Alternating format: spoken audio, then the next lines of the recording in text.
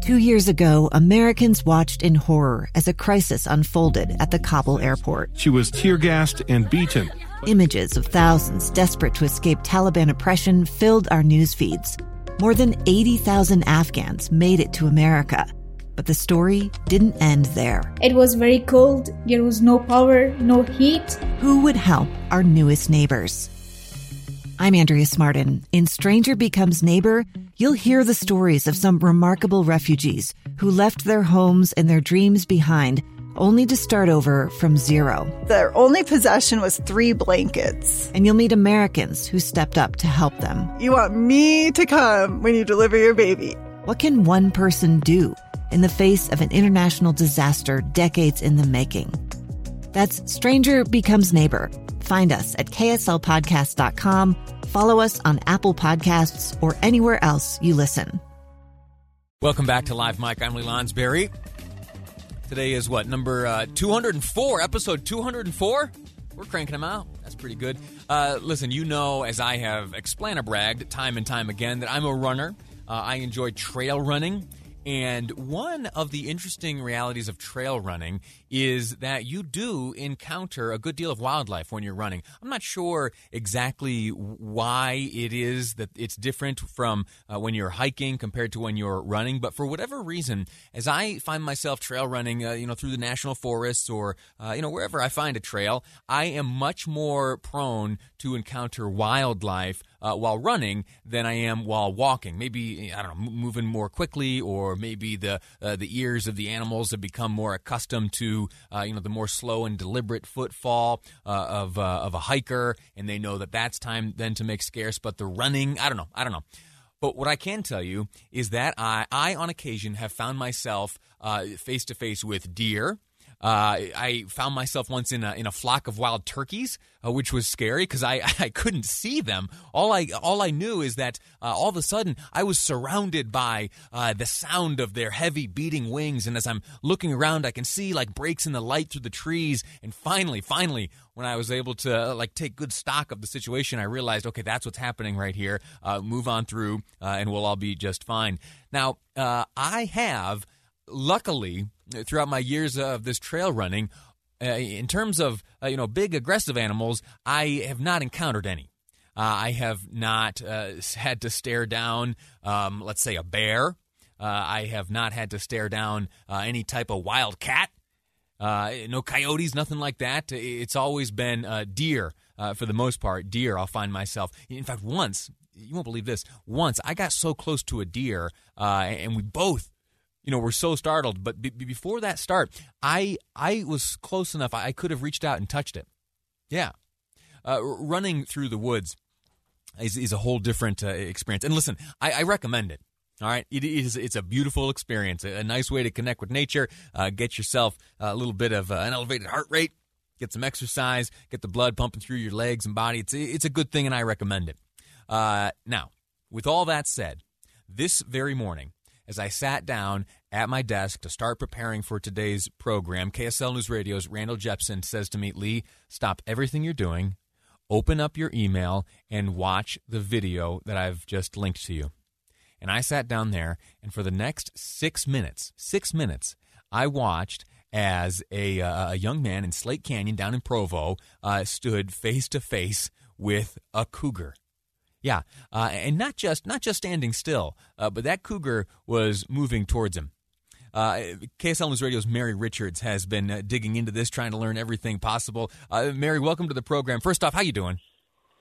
Oh, I'm good, but I'm with you. Watching that, all 6 minutes of that, I kept thinking, surely this is going to have a happy ending because it looks like this man is still alive. Yeah, he was able to upload it. Yeah, I know. I shouldn't laugh. I mean, it really was intense. Like you said, and we've got, for listeners, we've got it on our KSL News Radio Facebook page, our KSL News Radio Instagram page, and we give him the proper credit because he's got. Well, fair warning, if you're going to watch it with your kids, his version has all of his bad words that he is rightly yelling. Ours, we kind of edited those out because he's making a lot of noise, right, just to try and scare this cat away, but she keeps coming down the trail.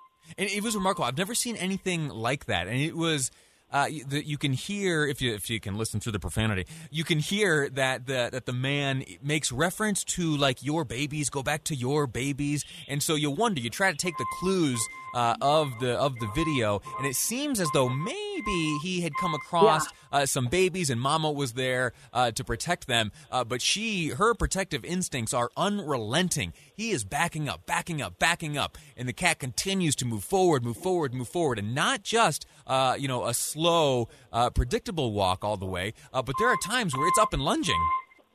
Yeah, on her back legs, 4 paws and hissing and everything, and that's when you hear him go, no. I think the very beginning of the video, it was like he was like, what is that? Are those kittens? And then he's like, oh, wait a minute. And the mom starts to come after him. At the very end, spoiler alert, he picks up a rock. I think he says, I'm not dying today or something, and he picks up a rock and throws it.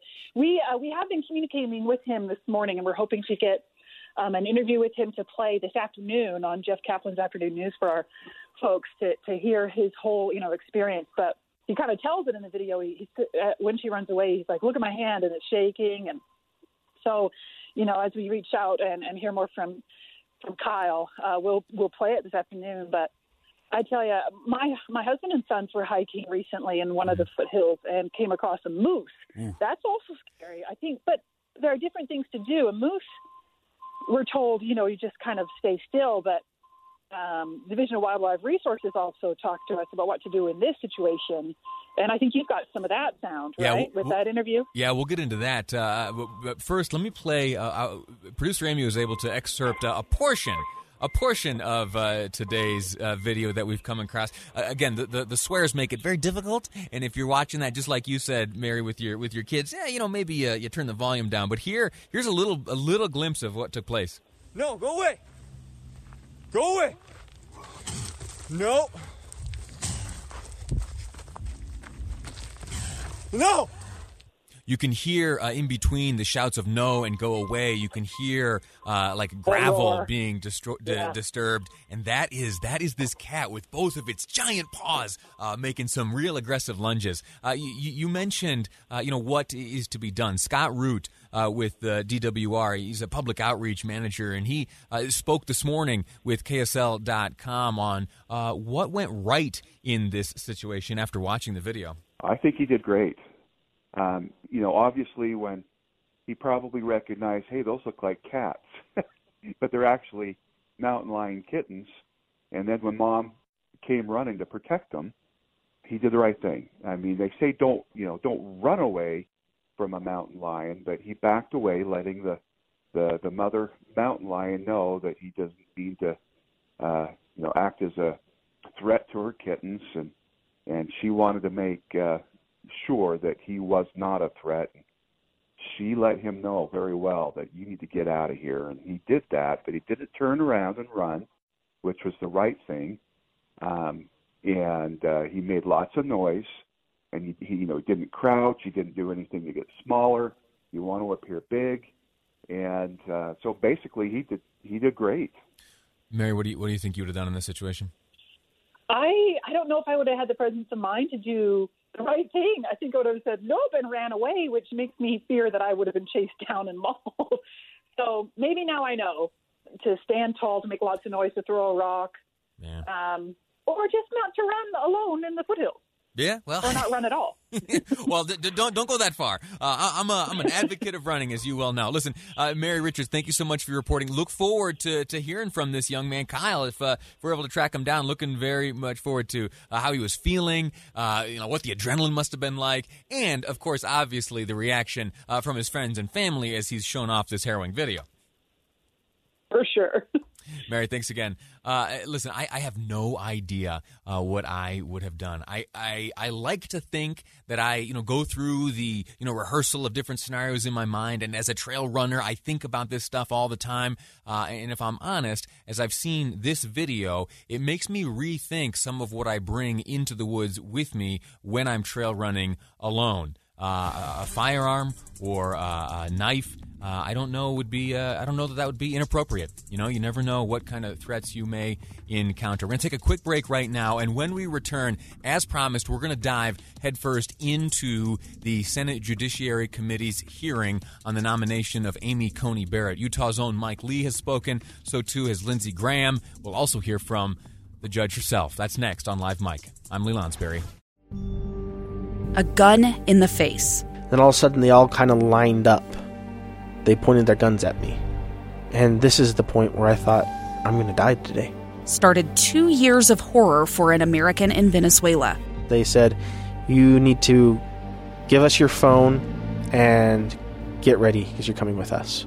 I'm Becky Bruce, and I spent a year researching and piecing together Josh and Tammy Holt's story about their ordeal in a notorious prison.